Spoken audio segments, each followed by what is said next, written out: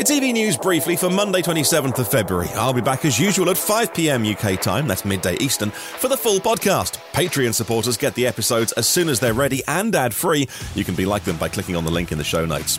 Let's preview Tesla's Investor Day on the 1st of March. We're looking forward to finding out more about the company's long-term expansion plans. We might hear about the Model 2. So-called Model 2, a size maybe like the Corolla or the Golf, and also perhaps more factories, more production capacity, more charging infrastructure opening to non-Tesla owners, maybe robo-taxis, more autonomy, energy storage, and even robots, which I'm less interested in, but the car stuff should be good. The Kia EV9 has been seen uncamouflaged driving down the road in a social media video. I suppose it could be a fake, I guess, but it looks pretty real to me, and it looks exactly like the concept car from the LA Auto Show 2-3 years ago. Of course, this will ride on their platform that we know. EGMP could give maybe 220 to 300 miles of range, depending on all-wheel drive, single motor.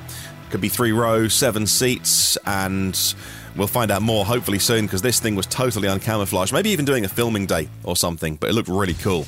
Ram confirmed their electric ProMaster is coming to the US this year. If it's based on the Fiat version we get, could be 230 miles of range for that. And Mercedes-Benz say their new eSprinter is their most efficient electric van ever.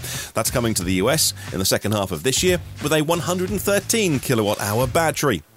Volvo are celebrating, surpassing 1 million global software updates over the air. I think Tesla get all the credit for over-the-air updates, but Volvo, of course, using Google and the Android system as their operating system means they can do exactly the same thing. They just pushed out an over-the-air update for 350,000 vehicles worldwide, adding stability, bug fixes, and extra connectivity to talk to your home smart devices and get them connecting to the car. Volvo Trucks, different company entirely, has sold more than 4,300 pure electric trucks in 38 countries since they started production in 2019. In Europe, they've got a 32% share. In North America, half of all heavy trucks sold last year were Volvo electric trucks. The Thomas Built and Proterra school buses just hit a big milestone. 1 million miles travelled in school districts in pure electric school buses. The US EV market saw strong growth in the past 2 years. If you look at the total pure battery electric vehicle sales, they increased by 147% from the last quarter of 2020 to the last quarter of 2022. And last month in January, 13% of new cars sold in the country of France were pure electric vehicles, BEVs. Plug-in hybrids, 9.2%.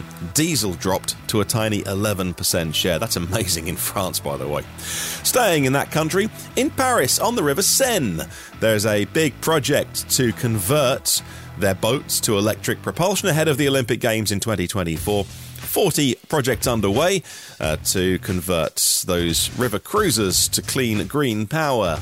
A report from Climate Central looking back at how much renewables were generated last year in the USA. It found that 683,000 gigawatt hours of electricity generated from solar and wind combined. That's great for EV drivers because you're driving on clean energy. The same can't be said for everyone filling up their gas tanks.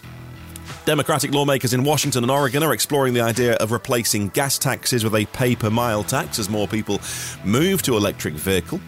In the UK, a survey shows that EVs are significantly cheaper to service than petrol and diesel cars, but hey, didn't you and I know this? And jet skis are so yesterday. Meet the new HydroBlade.